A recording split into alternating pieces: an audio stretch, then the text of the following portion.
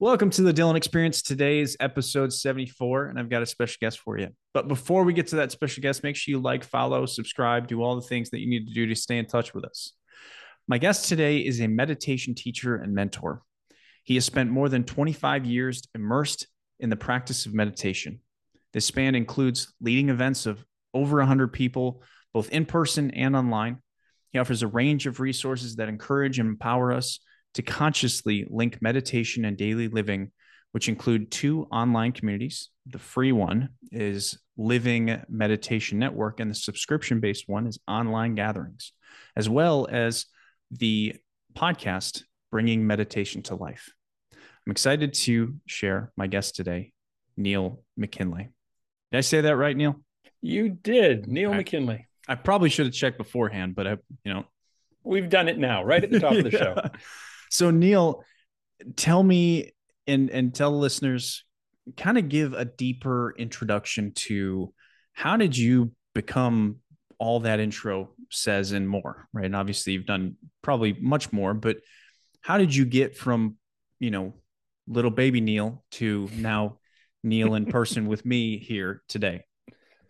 Well, in keeping with kind of the, bringing meditation to life theme, meaning the real world, ordinary world, daily life theme of so much of my work. I mean, my introduction, how I started getting the start point was really very ordinary. I was a teenager and I was interested in music. And one of my favorite bands was and is the Beatles. And so in the back of my mind, I knew the Beatles meditated. Beatles are cool. Beatles meditate. Therefore, meditation must be cool.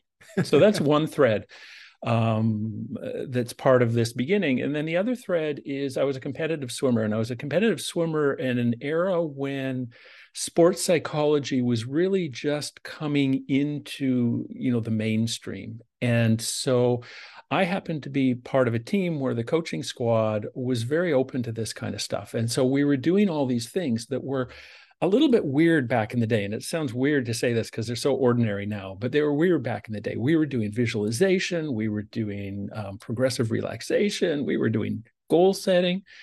And we were away at a swim meet one weekend in Vancouver, and one of the coaches taught us how to meditate. And for me, there was a sense of, oh, the Beatles did this, so this must be cool. That was one thing. And there was a sense of, oh, there's something in this. And in many ways that, oh, there's something in this is still the draw of the practice for me. And so that was the start point. That was the start gate. I mean, I know I've not answered the fullness of your question of how I got here, but that's the start point. You're getting there. Yeah. Feel free to keep going. Well, so, I started, this dating myself. We're back probably somewhere in the early to mid 80s with this. And I continued with the practice, just feeling A, like it was cool, and B, like there was something compelling. In retrospect, I'm not sure I was actually meditating. I think I spent a lot of time with my eyes closed, sitting still, which, probably not in the world causing a lot of harm. So that's a good thing. But about 30 years ago, I started to study and practice in a series of two successive communities. I started to train in meditation. Both of these communities were rooted in Tibetan Buddhism. Both of these gave me opportunities to engage formal curriculum, do formal study and do long retreats, meaning, in-depth practice. And around about 2005, after my swimming career ended, I got up on the pool deck and started a coaching career. And in about 2004, 2005, my coaching career suddenly came to an end. And literally, I was sitting at the kitchen table with my head in my hands, saying, what am I going to do? And my wife walked by and she said, you're trained in meditation. Why don't you try teaching meditation? And I started. And, that was the beginning of, teaching career that's now 15, 16, 17 years old. Thank God for, having a partner that just recognizes what you're good at, how many times I've been in that situation where my wife looks at me and says, why don't you do this? And I look at myself, I'm like, why the hell did I not think of that? Yeah. Just like that I'll always kind of think this, but I think we are so blind to ourselves Yeah. until we really put ourselves with other people that can recognize what we're good at and what we represent ourselves as. And it's just always so fascinating to hear simple stories like, wow, like his wife told him what he's really good at, and he could have recognized that. But we've all been there. I Yeah. love that. And it's very interesting. I literally was at the kitchen table with my head in my hands. And the gesture, for those who are listening, is my hands at the side of my head. And I vividly remember. And so it's actually like I have blinders on. Yep. Literally have, what am I going to do? Oh my gosh, my plans aren't working out. What am I going to do? And my wife literally just walked by. I don't think she paused. It was just, you're trained to meditate. Why don't you teach meditation? Okay. It's fascinating, isn't it? So Yeah. tell me like you mentioned earlier, like what you thought was meditation back then was like sitting there and, being still, right? And being Yeah. closing your eyes and being still versus what you do now, right? Obviously there's a difference. Yeah. So when you describe what meditation really is to people, because I feel like there's probably a pretty big misconception, Yeah. not far off from what you started with. I feel like people just don't understand what it really means. So can you kind of elaborate on that? Tell me from your experience and maybe experience from listening to other people describe it. What is meditation and what does it really do for you? Well, I think you put your finger right on a really important point. I think that there's a lot more talk about meditation in mainstream society now than there was, 10, 20 years ago. And I think that's a really good thing, unreservedly a good thing. Mm-hmm. At the same time, in my experience, a lot of this talk is presents partial truths of meditation or statements about meditation that reinforce misconceptions. And that may not sound like a big deal. Yet, if I took all the people I taught over the years that I've taught to meditate, and all the people among that group who finish a class or a workshop or a course and feel like, yeah, I'm going to continue doing this. And then all the people in that number who say, I'm going to continue doing this, who actually don't continue doing this. I think the main reason why people's meditation practice comes to a dead end is misconceptions. That's my experience. Misunderstandings, thinking I'm going to get this, thinking it's going to be like this, and finding out it's like that. And so a lot of my work involves really simplifying the practice so that I can articulate it in plain language in a kind of elevator speech, right? Here we are on the third floor. You've got to the ground floor to tell me what meditation is. And so one of the simpler ways, more direct ways that I talk about it is it's simply a practice of connection. It's a practice that develops our conscious connection with our lives as they are. Now, the first thing that I say to that is like, why would I want to do that? I came to meditation to get away from my life as it is. I want something different. I want to get rid of all the bad and increase the good, and meditation is going to help me do that, right? So meditation is a practice of connection that helps us develop our conscious relationship with our lives as they are in this moment. And some interesting things happen as this relationship deepens. One is we settle into what's going on for us. We actually settle into whatever is happening, good, bad, happy, sad, easy, hard. We settle into that, and we find we have a capacity, an ability to rest there, to be at ease there. And I mean, what a relief. Here's life. It's going off on all cylinders. It's really hard. It's really challenging. I can sit down and meditate. And it doesn't change the fact that it's challenging, but it lets me touch into an innate sense of rest and ease and well-being in the midst of all the kerfuffle. That's like, oh my goodness, thank you. So that's one thing that comes out of meditation. The second thing that comes out of meditation comes out of developing this conscious relationship is as we settle more, as we rest more within what is happening for us in this moment, we actually begin to experience insights into what's going on for us. we actually begin to get, flashes of deeper knowing about what's going on in our life right now. And these are actually very helpful in beginning to, find our next step in our life, guide us into our lives in a particular way. So those are kind of the two benefits. We find a sense of ease and well-being, and we find a sense of insight. Now, that ease and well-being and that insight, they're always there for us. But through meditation, we deepen through developing a deeper conscious sense of connection with our life, we deepen our relationship with those qualities. It's fascinating. I mean, I guess I have such a simplistic kind of view of it from just my end. I'm a mental health coach, and I don't practice meditation. I practice breathing, and that's, in some ways my own, I could look at it from your definition and recognize that I do have some meditation aspects to what I do with breathing, because it's very much a connective, it's a connective scenario of me trying to connect with my body. But there's so much more to it than what I understand. And I fully recognize my own ignorance in this situation.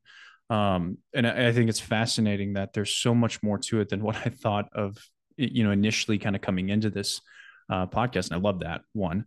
But I'm really curious, what do you think is, from your practice of working with so many people and working with yourself, like, what do you see as kind of that disconnect or the obstacles that kind of sit in the way of people really getting to that connection point or that ease? And, the two main things that you were talking about, what do you see as being that kind of disturbance that causes people to say, you know what, this is stupid, right? Walk away. Yeah, I think the one big one is this notion that is so common. People say this to me so much, that meditation somehow involves an empty mind.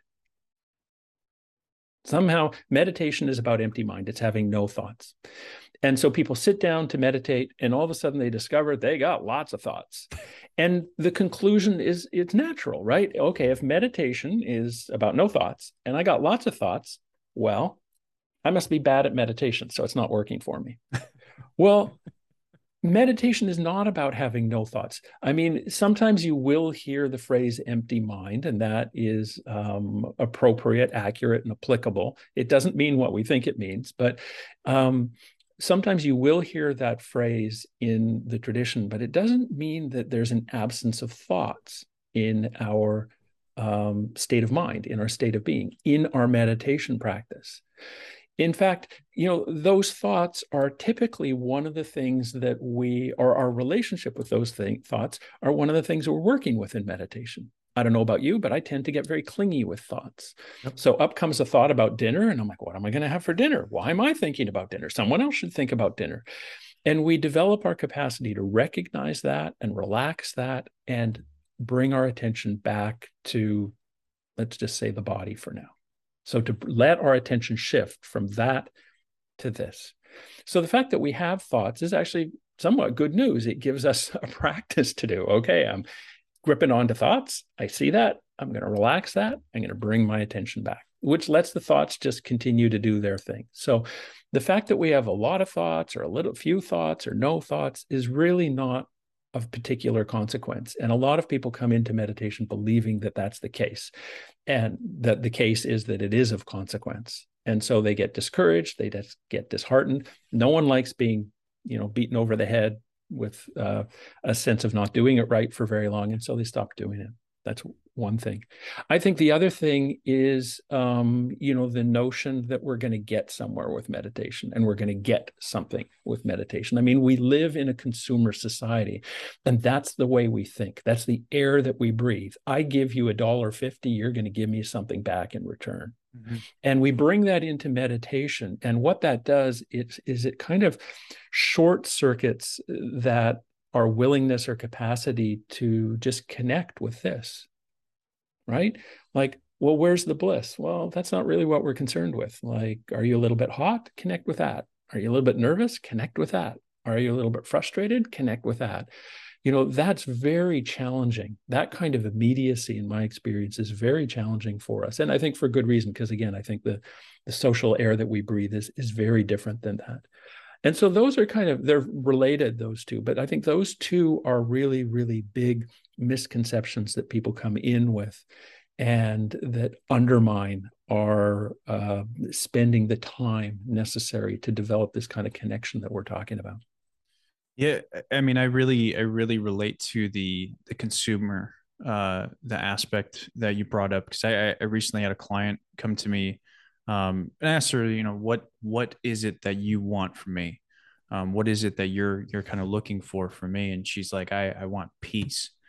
And I'm always kind of taken back by that, because if I could provide peace through all of the traumas that people bring to me, man, I'd be a god, right? Like I mean, I Mm-hmm. wouldn't, I'd be celebrated for lifetimes, right? But what I provide, it's different from meditation, but it's still the same. It's similar concept. I provide connection. I provide a relationship of uh, that's healthy, right? Because I provide the empathy that they've been providing to so many people for so long that it's burned themselves out on the idea of empathy. And so I provide that empathy, but I put boundaries on it. I put, relatable boundaries that say, you know what, we can't do certain things. And so like one of the first things I had to tell her was, you may not be able to find peace in the place that you are. You may have to actually embrace conflict, right? And you may actually have to embrace this thing that uh, you are actually kind of trying to find the opposite of. And so you don't even recognize that the thing that you are looking for has a requirement. There's almost like you have to earn this place among the peaceful and the blissful, right? And I want to go back to something you said earlier of like, nobody wants to be beaten up by the head by something that they're not good at. And I laughed at that because I did jujitsu for like 8 years, right? The first 6 months, I never won anything, right? And so like I'm sitting here for 6 months as a white belt. And I remember this so clearly. I remember the first time I actually beat someone. It was like 6 months. Um, but I remember going and just thinking, I am absolutely atrocious. But I didn't care whether it was I'm beating myself up or not. I'm just like, I'm gonna figure it out. Right. And so I remember armbarring this guy for the first time ever. He was a new white belt, right? He was me 6 months prior. And I felt so good about myself until I realized he's me Mm-hmm. a long time ago. And now I have to go fight this fucking purple belt, right? That kicks my ass every time. And what did he do to me? He choked me with my wrist and did a triangle on my neck and my wrist. And so like his balls, right? I'm gonna get weird here. His balls were literally on my chin, right? He made me feel exactly how I felt 6 months prior when I first started, right? And I kept going, right? And it's like, if you're not willing to step into this, right? Like, this is what I think, I talk a lot about trauma and mental health.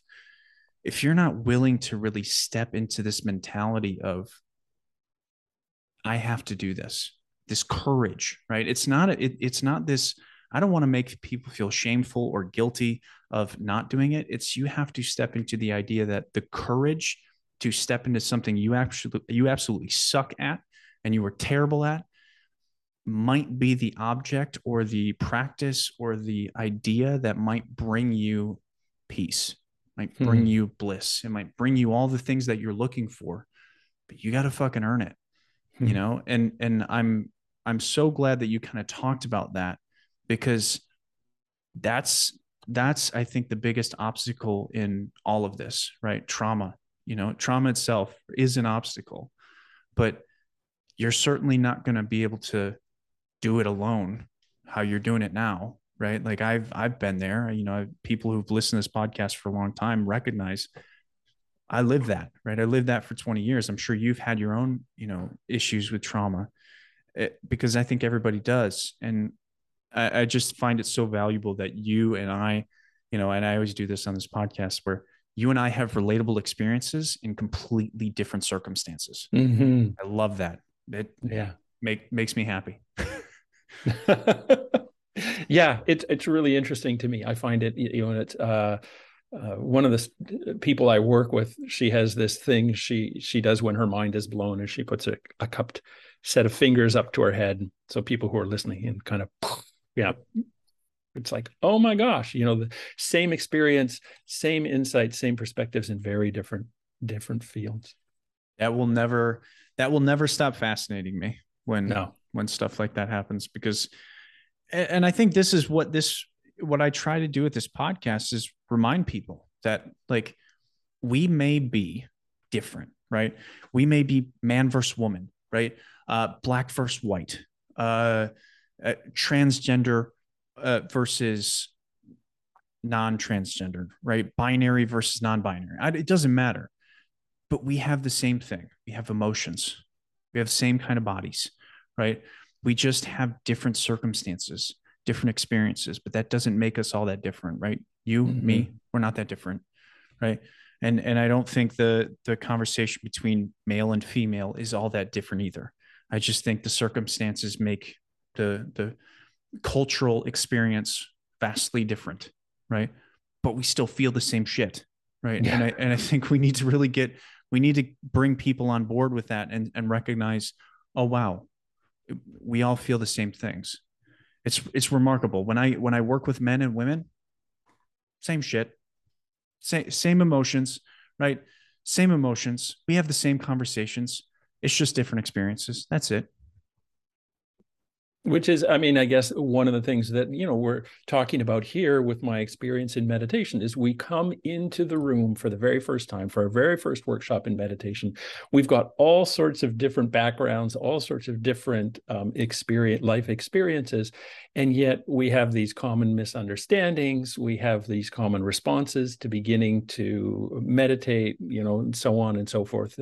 It's like we're utterly unique and necessarily different from one another, and at the very same time so similar. Yep. And so alike. It's like it's a conjunction, right? Yep.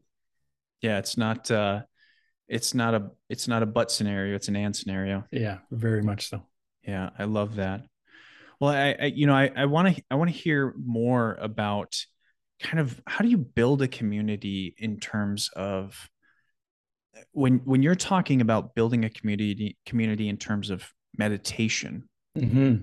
What is your kind of primary uh kind of gathering with that? Like, what are you trying to ultimately do with that? Is it like, are you trying to bring people together weekly, monthly, yearly? Yeah. And is it a learning experience for you? And I'm more specifically not for the community, but for you. Like, how do you kind of approach, since you've done this multiple times, it sounds like, what is your goal with this? Yeah.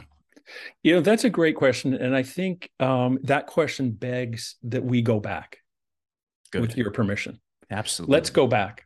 So I gave you a little bit of a sense of how I started and what the trajectory of events was that brought me to teaching meditation in general. And what I'd like to talk about now is what specifically has brought me to presenting meditation and working in community. This is your question is one I want to return to here, because I think it's really important. What specifically has brought me to presenting meditation and working with community in the way that I do now today? So I talked in the intro really about myself as a teacher and mentor of meditation. Those were kind of that's kind of what I was talking about. Mm-hmm. Here's how I became a teacher. I think it's also important to emphasize that I'm a student of this work. I am a student of this work. I was and continue to be, and presumably will continue to be, a student of this work. And as I said, that meant that I was involved in these two successive communities over the years. And around about 2016, so about 5 or 6 years ago, my relationship with the second of these communities started to come undone to a certain extent. I started to feel uncomfortable with the way the leader was relating to students, specifically senior students, long-standing students, close students, just like myself.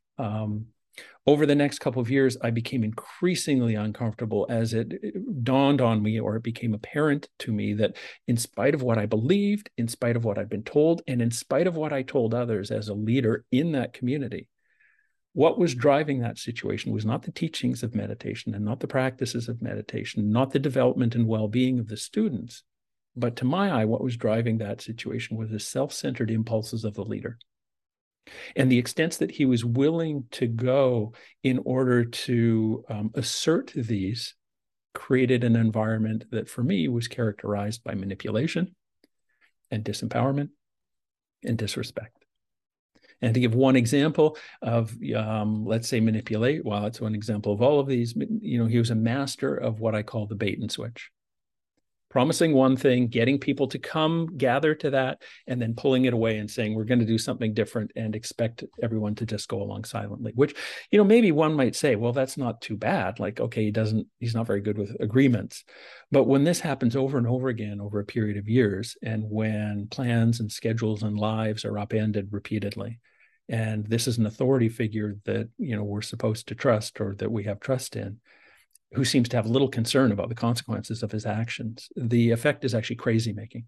Yeah. And so through all 2019, I struggled with what I now realized I was part of. And one of the big things that I struggled with was this sense that my own inner knowing, which we were talking about a few minutes ago, that innate sense of what's going on and what's appropriate and inappropriate, my own inner knowing was being constantly undermined in that situation. And so I struggled. And at a certain point, I was so mentally and physically compromised. I was having stomach aches. I had, my body was tense all the time. I was depressed. I was anxious. I wasn't sleeping. At a certain point, I was so compromised that I had to leave. And so I did. In February 2020, I left. And this difficult choice, but necessary choice, it opened up not just a path of healing and recovery. It opened up an exploration and discovery that continues to this day, and that speaks to the question you've raised. Like, what is kind of my guiding principle when I'm coming together with people in community and teaching meditation? So 2020, early 2020, I leave this community that I've been part of, leave this leader that I've had a relationship with for 20 years. And the relief is tremendous, but the sense of loss is overwhelming. Right. I've lost my path. I've lost my peers. I've lost livelihood, trust, confidence, direction. I mean, it just goes on and on. And I had no idea what to do with this. And there's at least two things worth noting here that came out that touch upon what we've been talking about and touch upon the question you've asked. One is that I meditated. For whatever reason, I can't actually consciously explain to you why. I turned to what was familiar, and almost every day I meditated. And I started to settle into what was happening for me, that lostness, not changing it, not getting rid of it, but settling into, the hard work of settling into. And out of this, there were these experiences of insights that often spoke directly to what was going on for me, directly to that lostness, which suggested an aspect of meditation that I'd never really thought about before. I'd never really seen, one in which I let the insights that come out of settling actually guide me into my life. And that's what I'd started to do, because I had no idea what else to do. If I meditated, and just to bring this down to a very ordinary level, if I meditated and I realized I was tired, I'd try to rest. If I was lonely, I'd reach out. If I felt stuck, I'd seek trauma therapy to help with that stuckness. It was that ordinary and mundane. So that's one thing that kind of came up in this situation. The second thing that came up is that I did a lot of this meditating in community. With the end of that difficult relationship and the arrival of COVID in early 2020, my teaching livelihood vanished. And so I started offering something online that's now the community has evolved into the community known as the online gatherings. And in doing so, I saw the brilliant and articulate and the vulnerable and adaptive ways that others were engaging meditation and the challenges of their lives. And under the influence of these two things, meditation and community, I found myself actually moving through the grief a little bit. I found depression, anxiety, stomach aches, insomnia reducing a little bit. So I wasn't getting over it. I still have some pretty bad days, but I was finding a way through. And what meditation was doing was it was beginning to heal my relationship with my own inner knowing that had been so damaged and undermined. And what community was doing was affirming and modeling the existence of this inner knowing, in just by showing up and being the brilliant people that they innately are. And so you ask a question about like kind of what guides me when I'm meeting, gathering people together in a community setting. That's what guides me, is our innate wisdom, our innate clarity, our innate tenderness, our innate responsiveness. What guides me is what the Buddhist tradition calls Buddha nature, is a sense of, the basic resourcefulness of our human person. And yes, this resourcefulness is often distorted and covered over and all that kind of stuff. And that's what we will work with moving down the road. But the organizing principle for me, the starting point, the first step on our path together is that basic brilliance, basic okayness, basic sanity, basic clarity, basic wisdom. That inner wisdom and inner clarity that I felt was so profoundly undermined with such devastating consequences in the community that I was formerly part of.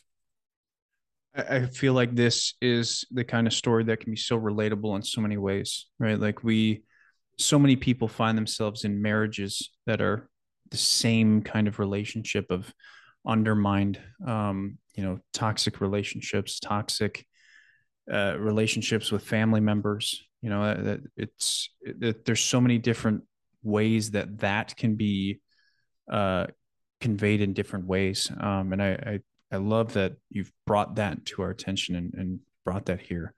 One of the things you said is like this intrinsic recognition of what I wanted, right? Like that feeling. I use that practice in one of the exercises that I do with a lot of my clients is like values, right? Rather than tell them like, here are what values I think you have. Here's a list of values. Here's a list of words. When you read that word, when you recognize the definition of that word, what do you feel?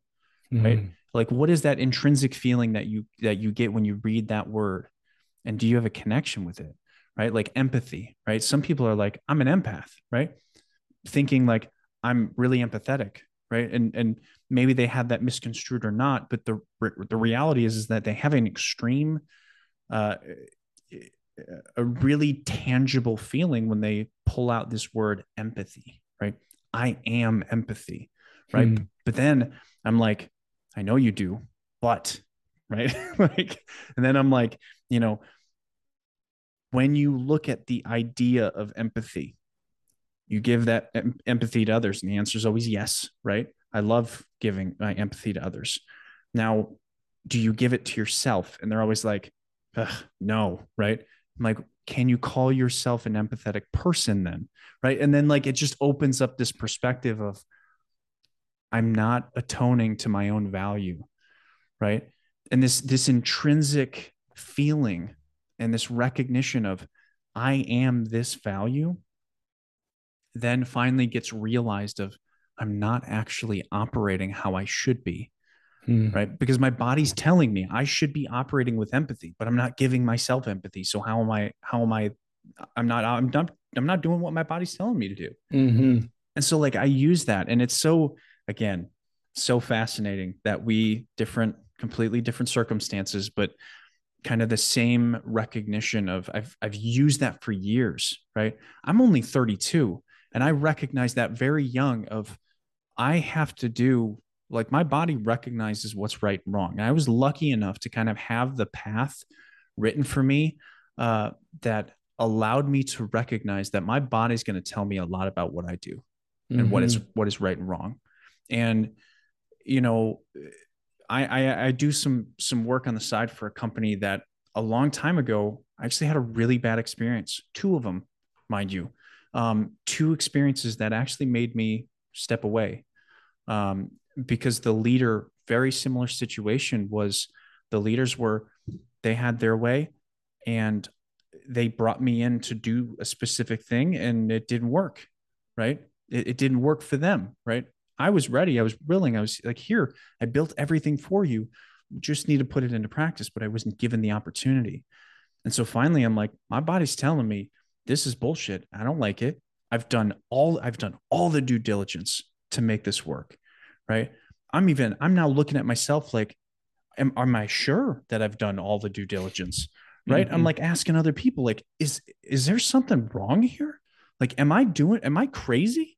Right. Like all the crazy making like Yeah. stuff. I'm like, I'm not crazy. My body's telling me like I've done everything I can. I've communicated with multiple people about what can I do? Not working. Right. So finally, like I left, and I left twice. I ended up leaving twice because two different people in the organization kind of made everything life a living hell. Both of those people, one was bought out as a partner. The other one literally walked out because he was asked to do something, just walked away. Right. Mm-hmm. And I'm like, well, I mean, I could have told you that was going to happen, but at the same time, like they asked me to come back, uh, in the same position that both times kind of ruined my experience, and I've taken it as an opportunity to recognize I can do good with this. I can provide exactly what I wanted to provide in the beginning, and develop something that I actually really enjoy. And so, maybe I took a chance. We'll see how it pans out, but at the same time, like it's still a situation that I really enjoy, and it's something that like my body tells me like this is something that I want to do. I want to have this in my life, whether it's with this company or not depends, right? We'll see how the future pans out. Mm-hmm. So far, it's been great, and I'm going to continue to make it great. But yeah, I mean, I it happens so often, and I think we deny our body's experience to make the conscious and kind of cultural, and the social aspect of our experience to make it comfortable for everyone else. And Yeah. we deny ourselves, and it never works out in the end. No, and the experience I just shared is a great example of that because I think one of the things that happened is, the leader basically co-opted any sense of what was appropriate and what was right, and in order to kind of stay in that environment, one had to, as you said, kind of dismiss or push away in order to kind of stay in line, kind of fulfill the social contract. Yeah.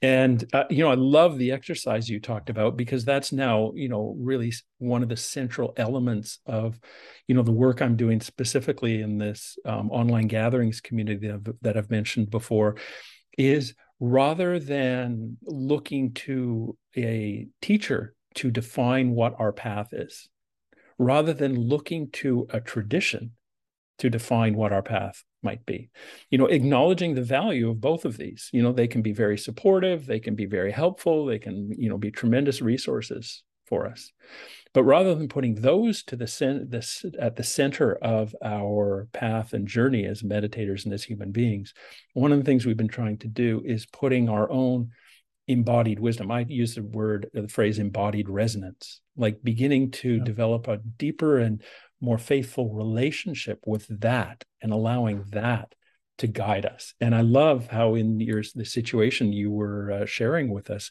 that you were able to tune back in, and it was like, yeah, I've done everything. I'm doubting, but I can sense that I've done everything that I needed to do. All my due Yeah. diligence has been checked off. Like, that's so great. One, that you're willing and able to check back in with that. And two, that, you're able to access that as a resource to say, yep, Dylan, you're on the right path here with what you've done. Let's just wait and see how the rest pans out. Well, I definitely needed people in that regard, right? And I think that's kind of a rule. Um, I sat with that the first time for like 9 months. I sat with it for 9 months, and I questioned it. Every time I went into work or every time I was thinking about it, I questioned it. I was like, am I the problem here? Right. And I Mm-hmm. and I forced myself to really think about that.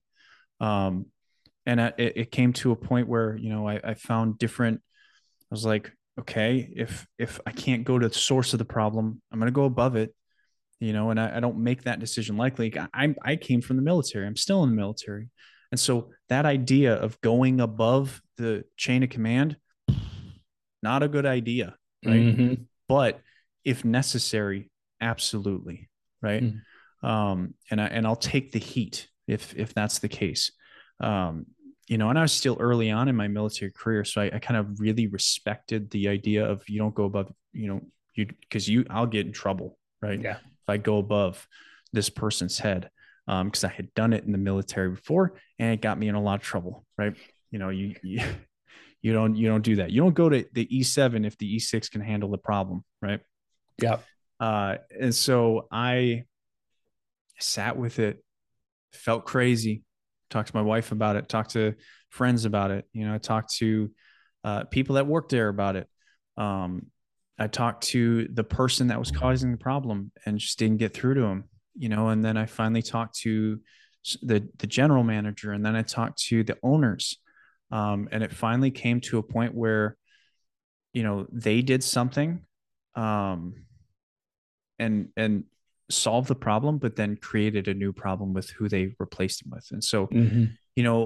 but I didn't reckon that didn't pan out for a couple months. So relatively, when I actually went to them, it solved the problem, which was great. But I sat with it for a long time. Yeah. Right. And I think people end up doing that. And, like talking back about it can be kind of misunderstood, because if I had told the story differently, someone might think I'm a narcissist, or something of the sort, where like I was right. They were wrong. I was right. No, I thought I was wrong the whole time. Right. Mm. And it's important to recognize that people do that, right? Like you want to have a conversation with your wife. Some husbands are really going to think about that for a really long time, of how do I actually have that conversation, you know? And the question of, is he a narcissist or not, is it's a really hard thing to pinpoint. You can't just look at someone and say, because you're not being empathetic to me, Mm-hmm. you're a narcissist. I work with people every single day who have had relationships with very real and present danger, you know, people that are remarkably dangerous people, who are not, and I'm not going to say, I want to say legitimately narcissistic, um, but at the same time, I think there's a spectrum of Mm-hmm. Yeah. of the type, where there are people who are self-centered, and relatively narcissistic, who are still doing great things, right? Then there you go to the very end of the spectrum, the very opposite, and saying these people are sociopathic, psychopathic, antisocial personality disorders. These guys are terrors, right? Or I shouldn't say just guys, these people are Mm-hmm. terrors. And we have to be really cautious when we start having this conversation around like narcissism. And just because we hear a story say, this person is a narcissist or has psychopathic tendencies or anything like that, because we just don't have the capacity to diagnose something like that. Even in psychotherapy, we struggle to even diagnose that, because let's be real, psychopaths and sociopaths rarely enter therapy. Mm-hmm. And so it's just a really interesting kind of conversation to come to, because the way we tell stories, especially nowadays with social media and even podcasting, um, you never know what happens with how it's taken. And to get really clear and present about, you know, how these things happen, it's really giving people the context. Like if I hadn't discussed that, right, of I sat with this for 9 months, or with you sat with it for 20 years, Yeah. right? Like Yeah. that's a remarkable situation to sit with. And that's when it becomes really interesting, is like when that person looks at you and says, you're the narcissist, even though you've sat with this for 20 years, and you're like, I thought I was wrong for so long, and I've put all of these consistent behaviors in a timeline and looked at this and said, I've brought this to your attention multiple times, and I said, like, this feels wrong to me, Mm-hmm. right? A lot of people think this is wrong, and so it's like really clarifying. Can you have a conversation about what is right and wrong, and determine how to actually clarify that? Because that's really, I think, the representation of when uh, you can start to define whether a person has narcissistic tendencies or not. Mm-hmm. That makes sense. Yeah. I feel like we got on an interesting topic, obviously because of me. But what are your thoughts on that?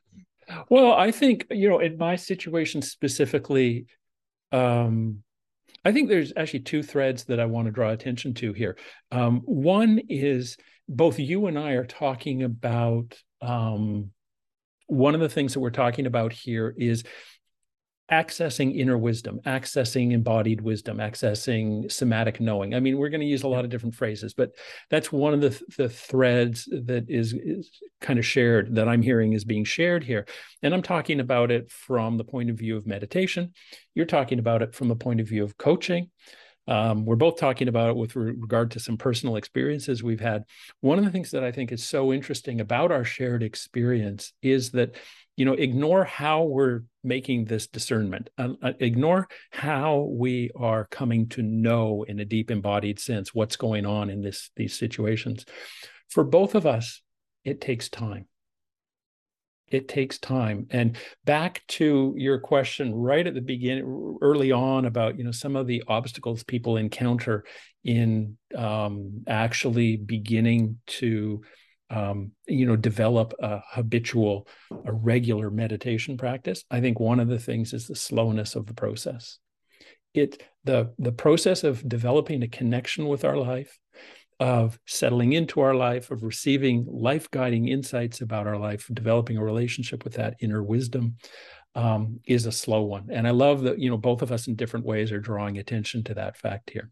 Yeah. Now, that's one thing. Yeah. I mean, I think that patience idea is something kind of that's society struggles with. Yeah.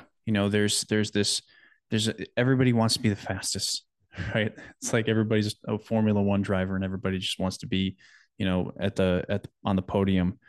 And people will come to me and be like, I want to heal my trauma, and I'm like, strap in. Like, Yeah. like I'm blunt and honest about it. I'm like, if you're coming to me thinking I'm a one-stop shop, and you take a month out of your life and solve all your problems and your traumas, that is not how this works, right? I would No. love to, right? I wish there was an easy button that said I can solve all your problems, but it's not like that, right? There's we have to there's layers, right? Just like considering my life, right? The layers of my childhood, right? The suicide of my father, the physical abuse as a child that I experienced after that, the bullying, right? And then processing each one separately in order, right? And how they all interacted, right? And that's Mm-hmm. just one ball of, shit to deal with. And then to add on the military, and then adulthood and college, and how I interacted between all of those, and then my suicide, and then having 3 ACL tears and 2 reconstructions, and then now I'm into my 30s, having two combat deployments to Afghanistan and so many other things, right? Just looking at that, and looking at those events specifically is one thing, right? And that's where everybody likes to focus. It's like, maybe we should really talk about this one event that happened to me when I was 9 years old, and maybe that's the problem. And I'm like, I think it's the start of the problem, right? Mm-hmm. It's the problem that's exacerbated by how the problem was discussed or not discussed following the event, right? Because that's where I think CPTSD really comes from, is that this lack or inability of expression following traumatic events as a child is really where complex trauma really settles. Yeah. And so if you can't do that, that's an entire issue, an entire different issue that is then kind of, I think, exacerbated if all you talk about is the one event. Yeah. Yeah. And so there's so much that you're getting into, right? And I talk about values, right? If you don't have a structural idea of how to perceive the world, you're losing. Right? Like, you are struggling. You are opening up the news every morning and thinking, God, the world is falling apart. And in some ways you could probably look at it and say, yeah, there's some problems, right? But there's been problems since the dawn of man in societies, and now is not necessarily any worse than it's ever been, right? The bubonic plague killed a lot of fucking people in relative terms. COVID did not do that, right? Is COVID bad? Yeah, absolutely. Is, the war in Ukraine bad? Yeah, absolutely. But there have been many things that have caused major issues throughout humanity. And I think we're sitting pretty good if we're able to sit here and have a podcast right now and, have direct access to water behind me and solid plumbing, right? A grocery store right down the street, right? We have really good, we're living a really good life right now. And so if you don't have a structural idea and infrastructure of how you actually visualize and perceive the world itself, how you layer on your values in terms of how you operate within that world, how are we supposed to have a conversation about trauma when every day is traumatic to you, right? We need to get to a point where we can actually talk and communicate and converse and stop making every single day relatively traumatic, so that we can actually approach what you and I do, right? Where we can actually connect with you, where you can connect with yourself, and really, that takes time. That takes so Takes much time. time. It's so much time, and it takes multiple different avenues, I think, as well. When people come Yeah. to me, I don't want you to just come to me. I'd love you for you to go to Neil. I'd love for you to go. I had a woman that did EFT and tapping, Lauren. I've had multiple clients actually go to her and enjoy it, right? Like, I want people to go elsewhere to learn different perspectives, because I think perspective is really where it matters. And I mean, there's always the need of different tools in the toolkit. I mean, Yeah. obviously, I'm sitting here, I have a certain degree of confidence in the value of meditation Yeah. to meet the challenges of our lives, because that's kind of how we're talking about it right now. Does that mean that it is absolutely the singular most appropriate tool in all circumstances? Absolutely not. Absolutely not. And I think it's a dangerous cul-de-sac we wander down when we begin to think or propagate that notion. Right.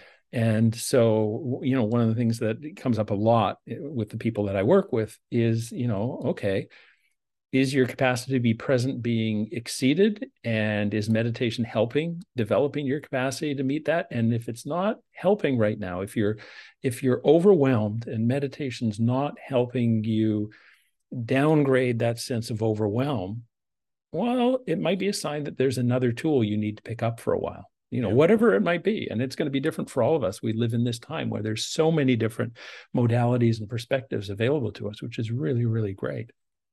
Well, and learning how to be overwhelmed is a remarkably, I think, misunderstood skill. Yes. Yes. Because I think, you have to at some point learn that. And well, you don't have to. You could live your life without it, but I wouldn't call that a very enjoyable life. But you can very much step into the idea of overwhelming yourself and learning how to manage it. Now, Yeah. there's a big kind of but in there, right? Big but.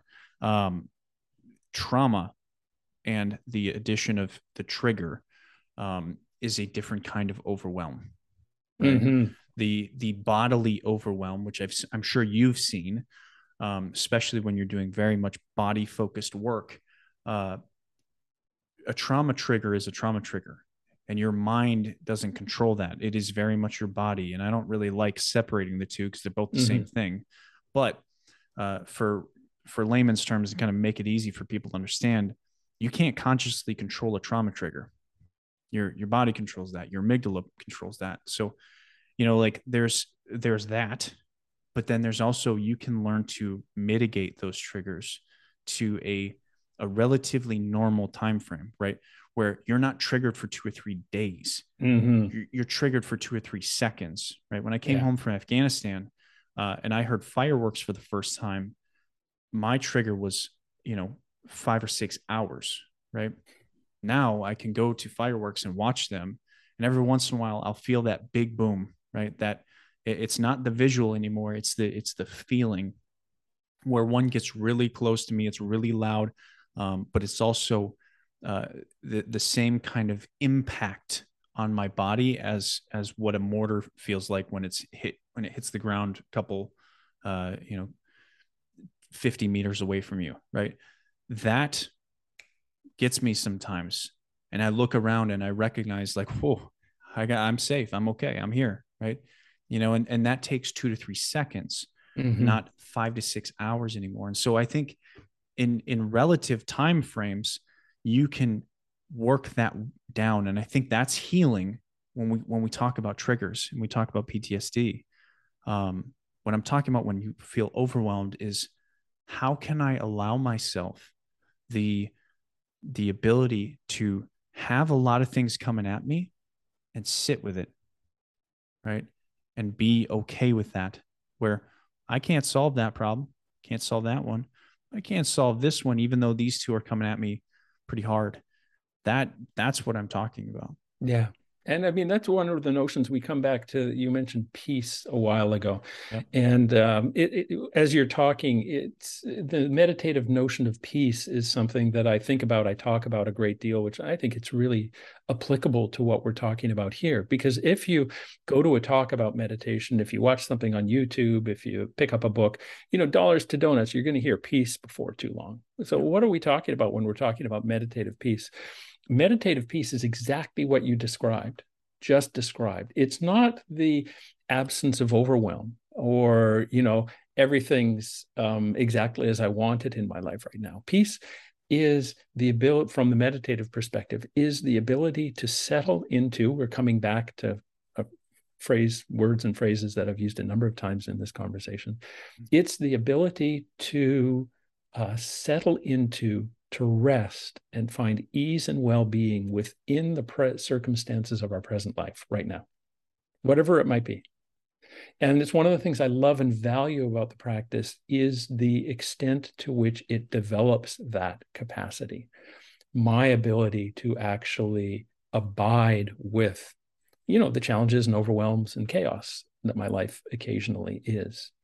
And in some ways, I value that much more than I would probably ever value something that could just make life, I don't know, all duckety boo, because that's probably not going to happen. So, there's this tool, and of course, there's many tools. This tool that can help us move in the direction that you describe, I think, is it's really exciting. It's one of the sell points for me with this work. I would love an easy button, only because the temporary nature of any problem. I would love an easy button. I would But love an easy button. when I look back at my life, I'm glad I never had one. Yeah. You know? Yeah, I mean, I think about my own recent experience, and I would not want to go through that again, and I don't wish it on anybody. And yet, what has come? Let me correct that. What is coming out of it? What is coming out of a willingness to turn towards it and settle into it and receive the insights that come out of lostness and let this guide me in my life? I mean, is really quite phenomenal. It's Yeah. really quite phenomenal. Yeah. Yeah. I certainly wouldn't.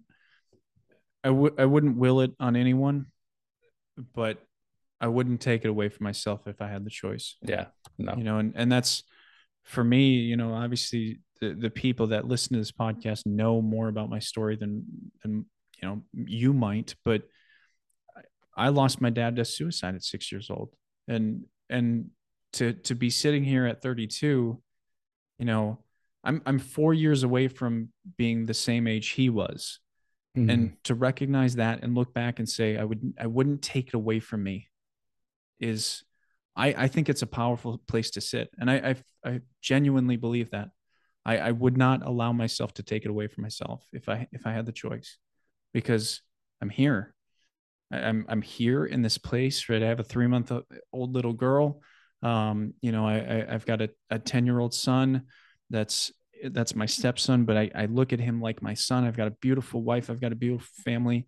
And even if that gets taken away, I wouldn't take it away, because Mm. I will find a way to continue to move forward in who I am.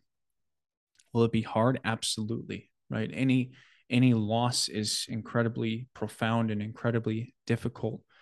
But the promises that I've made to myself because of those moments have incredible effects on both me and the world that I've encountered. Right. The social media following that I've brought together, the community that I've brought together, the people that listen to this podcast. I don't do this podcast for me. They know that, or for them, they know that. I do it for me, right? Mm-hmm. I Mm-hmm. have conversations with you because I want to, not because I want my people to hear them. Mm-hmm. Um, that's just an added benefit, you know.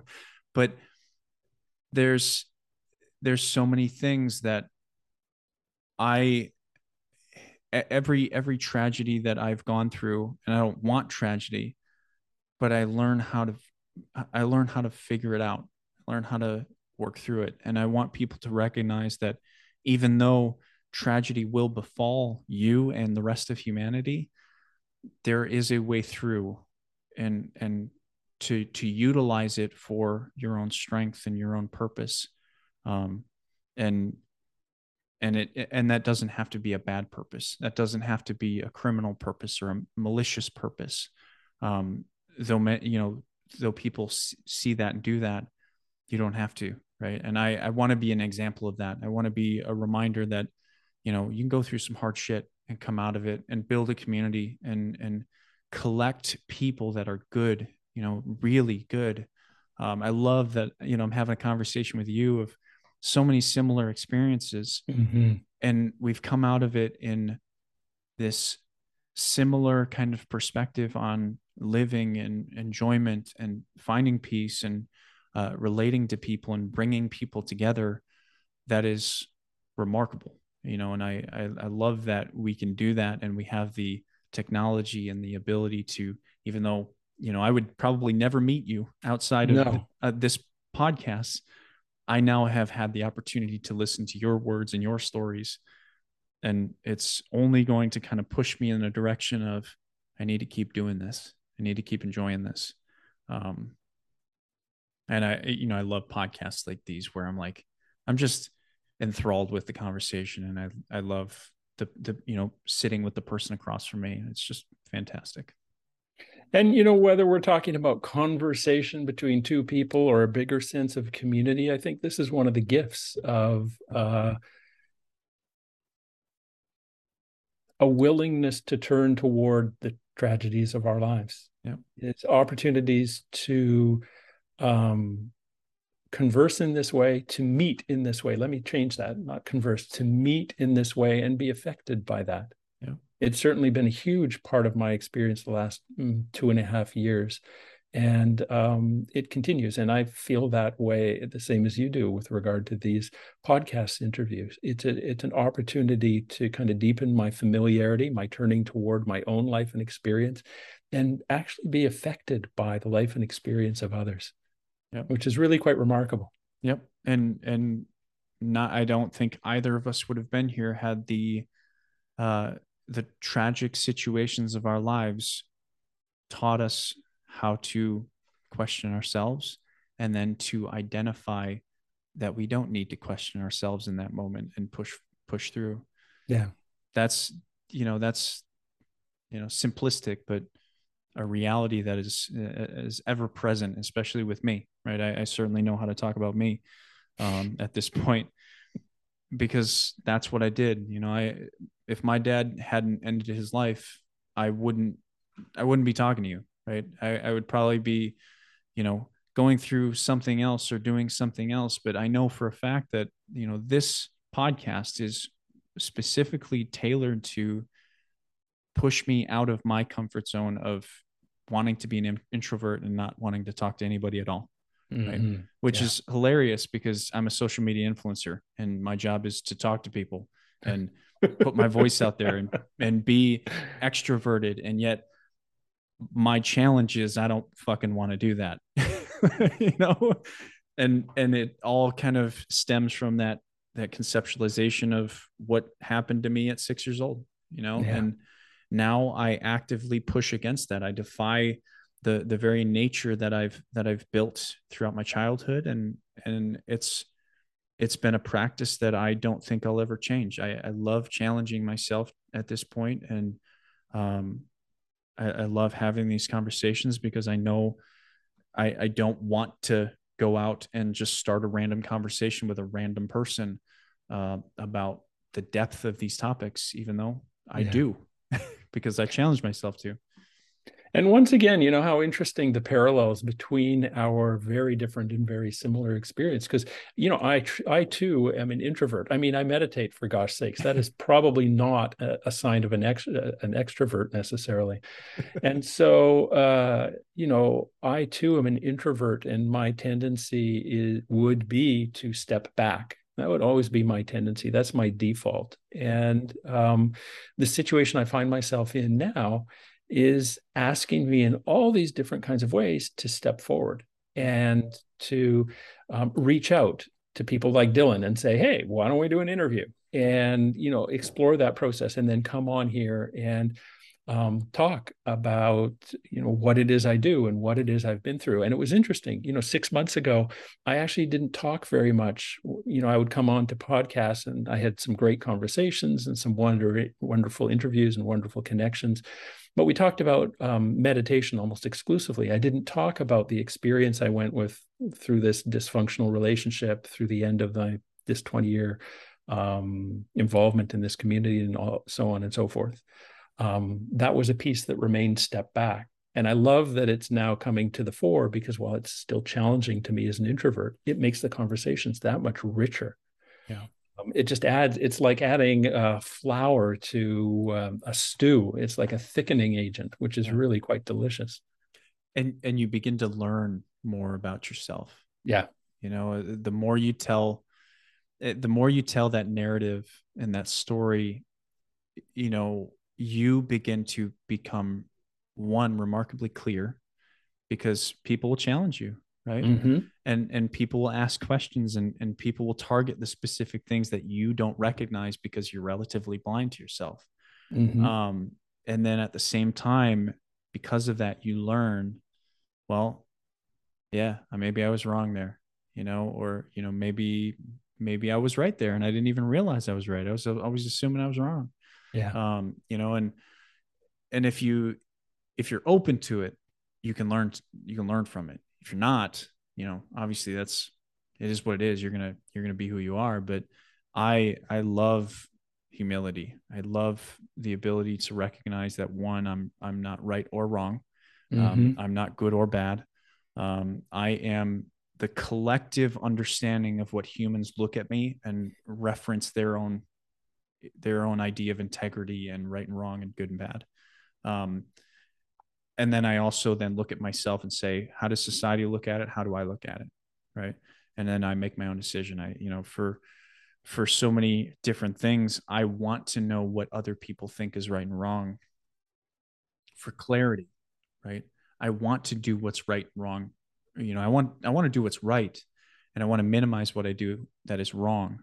But there are situations where it's important to do what's wrong, because it's a representation of a misunderstanding within culture, within society, and progressing into the future of saying, you know what, I don't think that's how we should do things, right? Mm-hmm. And one of the things that I kind of push into now is, you know, the mental health system, you know, and I'm a mental health coach. I'm not a certified or qualified individual to do therapy, or, you know, I'm not a psychotherapist or anything of the sort. I'm a mental health coach. I'm lived experience, baby. That's Mm-hmm. it. Right.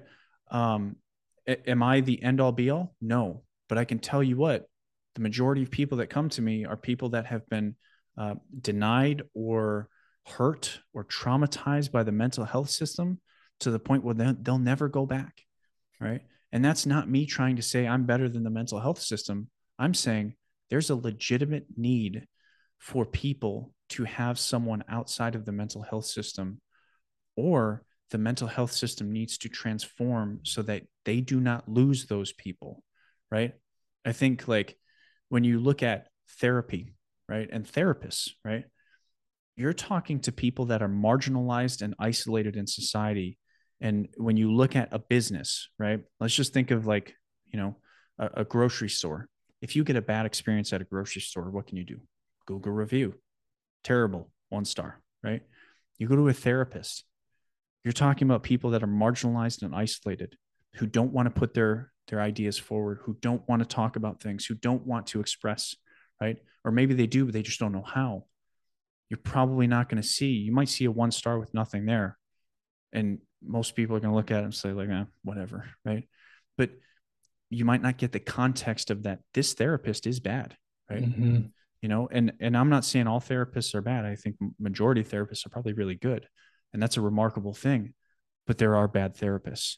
There are also bad health coaches and life coaches. And so, like, I think the conversation really needs to happen where lived experience and the mental health system really need to come together so that we're not losing people, because people are being lost, right? 40 plus thousand people a year end their lives in America every year. And we can have conversations about that, right? I think therapists need to stop looking at life coaches like they're the worst, right? Or they're worthless. And life coaches and mental health coaches need to stop looking at therapists like they're the worst, right? Mm-hmm. Because they don't understand. Right? It needs to be a conversation and a collaboration, right? It's an and idea, just like we were talking about earlier, Yeah. not a Yeah. but idea. But at the same time, that doesn't feel right at times, to push that narrative, to talk about that, to push into that, because it feels accusatory, you know? And so they like, following rules is important, but at the same time, breaking the social rules to make change is also a requirement. Well, and I think, breaking or perforating those social rules is often required in order to have the kind of conversations that we're talking about having here. Yeah.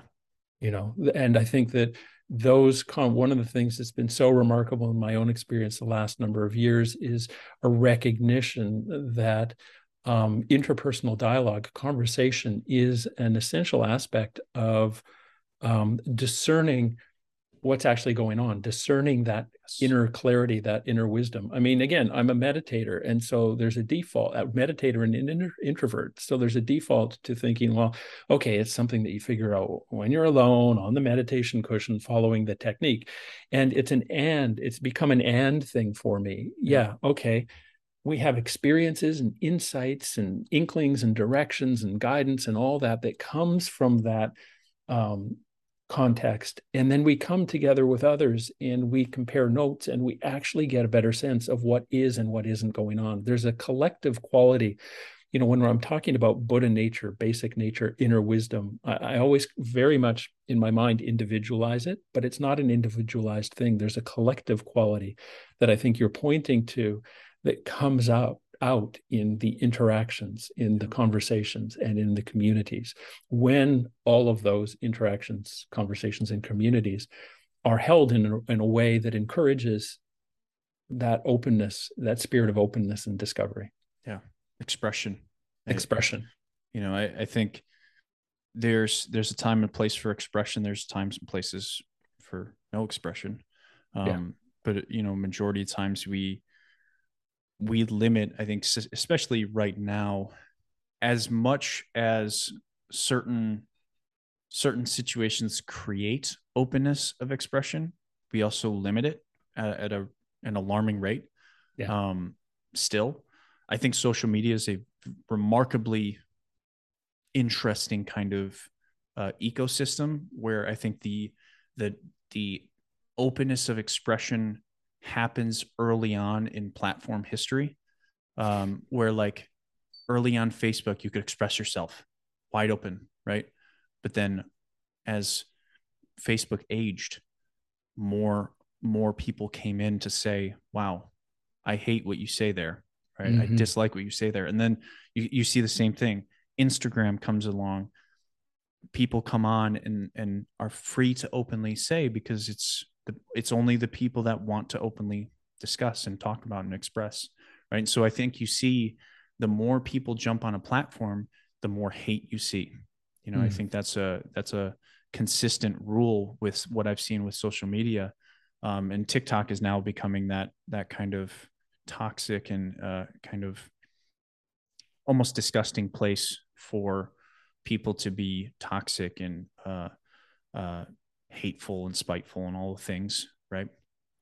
So eventually, right, I think humanity kind of does this, is we're eventually going to get to a point where we continuously come out with new places to express ourselves, and but that doesn't necessarily mean social media is perfect and it's wonderful and it's good. It's just, we need to find a way to express ourselves in places where we can actually have conversations, right? Yeah.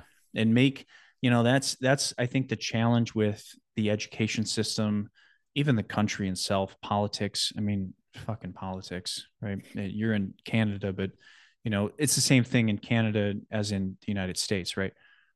Learning how to create a political system or media system that creates discussion, collaboration, rather than pointed attacks and completely polarizing content. Will we ever be able to do that? I hope so. Hope we'll be able to figure that out, but the jury's out, and likelihood is not soon. Yeah. I think it's a long-term prospect. It reminds me, there's a Buddhist teacher by the name of Pema Chodron, and she wasn't speaking exactly to what you're describing here, but it comes to mind. She talked, there's a paraphrase of hers that I share a lot, which is, we need safe spaces so we can go to the places that scare us the most. And I think that's one of the ways of understanding honest conversation, honest dialogue, is that because it's honest, there's a sense of uncertainty and unknowing, which is scary. Yeah. As opposed to knowing, I know exactly what this person's going to say. I know exactly where this conversation is going. And we need, those kind of conversations don't just happen. We need those safe spaces that allow us to go to those places together. That is a remarkable quote. It's such a poignant quote. I love it. I absolutely love it. But Neil, I feel like we could sit here for a couple hours and continue talking, but I feel like we should probably try and wrap this up with some time before I have to go to another meeting. But let me ask you this. Yeah. With all the things that you do, if there was one message you could leave the world, what would that be? I think that the message that I would want to leave is that we are actually resourced beyond our wildest imaginations. We're actually resourced beyond our wildest imaginations. We can turn toward the difficult in our life, and we can settle with the difficult in our lives, and we can receive the wisdom and guidance and direction that is waiting within these. It doesn't mean that we don't need help in any way. We don't need others, as we've just been talking about. Others are an essential part of this journey. But we can do it. We have the capacity to turn toward the challenges, the difficulties, the tragedies in our lives, and to actually learn and grow from these experiences in a way that brings benefit to ourselves and actually brings benefit to the world of which you're a part. And the truth of the matter is, the kind of benefit that is brought to ourselves and more pointedly to the world of which we're a part, it's not a generic benefit. It's a benefit that only we with our lived experience can actually offer, which is one of the reasons why I think, there's in my mind, a certain, I try to give people a lot of encouragement to do this work, because I feel like there's a gift within all of us waiting to come out. And in order to unwrap that gift, we need to turn toward the difficult, which we can do because we're resourced beyond our wildest dreams. The reason I love that is because everyone relatively says the same thing when you think about like the self-help industry and even the mental health industry. We all just say it in a different way. Yeah. Right. And I think that's important, right? If we all are, if 7 billion people are talking about the same thing in different ways, that one person that needs to hear it is going to be able to find the way that makes sense to them. Yeah. Right. And that's it. That's everything, right? If you are struggling right now with anything, then take the time to research. Go find people that speak about the topic that you are struggling with, right? If you're struggling with trauma, go find all the people that you can who talk about trauma. If you're struggling with meditation, go find Neil. Go find anyone that talks about meditation, right? It's continue to search, right? Don't give up. Don't give up on anything, right? The persistence is literally what will allow you to succeed. Just like my story about jujitsu, right? It was another month after I got my ass kicked, of ass kickings, but then I started to win. I started to learn different techniques that gave me the opportunity to continue winning. And eventually I was about a month away from getting my purple belt before I tore my first ACL. And, the history of my jujitsu time is now over, but at the same time, I'm happy. Right. I was able to persist through 3 ACL tears, actually, as of yesterday, now 4, right? I don't even have an ACL in my right knee, but my persistence will pay off because I went through sniper school last year without an ACL. Didn't know it, but I did, right? And now I'm here. I'm going to get through the rest of my military career. I'm going to have surgery. I'm going to get through it by just not giving up, right? And very few people that I've seen have an ACL tear in the military continue on, but I have, and I've completed a lot of different things. I've overcome a lot of different things. Literally all you need is to keep going, to keep doing what you're doing, keep finding people that can help you succeed. Just like Neil's talking about, I really want people to take the time to recognize that they can do it. You just need to keep going. So, Neil, I just want to thank you. The conversation's been great today. Feel free, take a minute to just kind of tell people how can they reach out to you, how can they find you, how can they find your meditations or your community. Floor is yours. Great. Well, I mean, first thing is thanks for having me here, Dylan, and thanks for everybody who's listening. It's really been a treat. I really appreciate this opportunity on so many different levels. And in terms of finding me, of course, I'm in all the usual places, Facebook and Instagram. My podcast, Bringing Meditation to Life, is on all the usual outlets. But, because what I do is actually it's a fairly broad mandate. It's fairly wide ranging. There's really something for people at all levels and all backgrounds. The best place to get a good sense of what I do is my website, neilmckinlay.com. I'm a rare McKinlay that has an L-A-Y at the end, not an L-E-Y. If you look for neilmckinlay.com, you're going to end up somewhere else, but neilmckinlay.com. It gives you a sense of everything that I offer, including the subscription-based community I've mentioned a couple of times, the online gatherings, which is really kind of becoming key to the work that I do, specifically the work with community that I do. And so, check the site out. If you're so inclined, sign up for my newsletter, because in addition to giving you a gradual introduction to everything I offer, in addition to giving you updates and teachings and special offers and all that kind of stuff, every month when that shows up in your email basket, you'll have a reminder of meditation. And this took me a while to learn. It's interesting. It's other people who taught me this, Dylan. Other people would say to me, like, "Oh, I got your newsletter. It's great." And I'd say, "Well, did you read it?" And they'd say, "Well, no, I didn't even open the email." And I'd say, "Well, how do you know it's great?" They said, "Well, because it shows up and it reminds me, oh yeah, maybe I'll meditate this month. And to begin with, I was really frustrated. And now I love that. If that's what that newsletter does, if it just reminds you that maybe meditation can have a place in your life, that's great. And so stay subscribed and I'll keep sending them out. So that is really the best place, neilmckinlay.com, and the wide range of offerings that are offered there. I love it. I love that, because the little things you do as a business owner and a coach, that you're trying to market yourself, you're trying to put out there, and then, like, people don't take it the way that you thought they were going to take it. And then you're like upset at first, and then you realize they're taking it in a different way. And I should pay attention to that. Very much so. That's the being a small business owner is an eye-opening experience, and such a valuable one. Yeah, very much so. And it's the feedback we get is so helpful, but so utterly not what I expect. Oh, I love it. Well, Neil, again, thank you. And for everyone that's listening, thank you as well.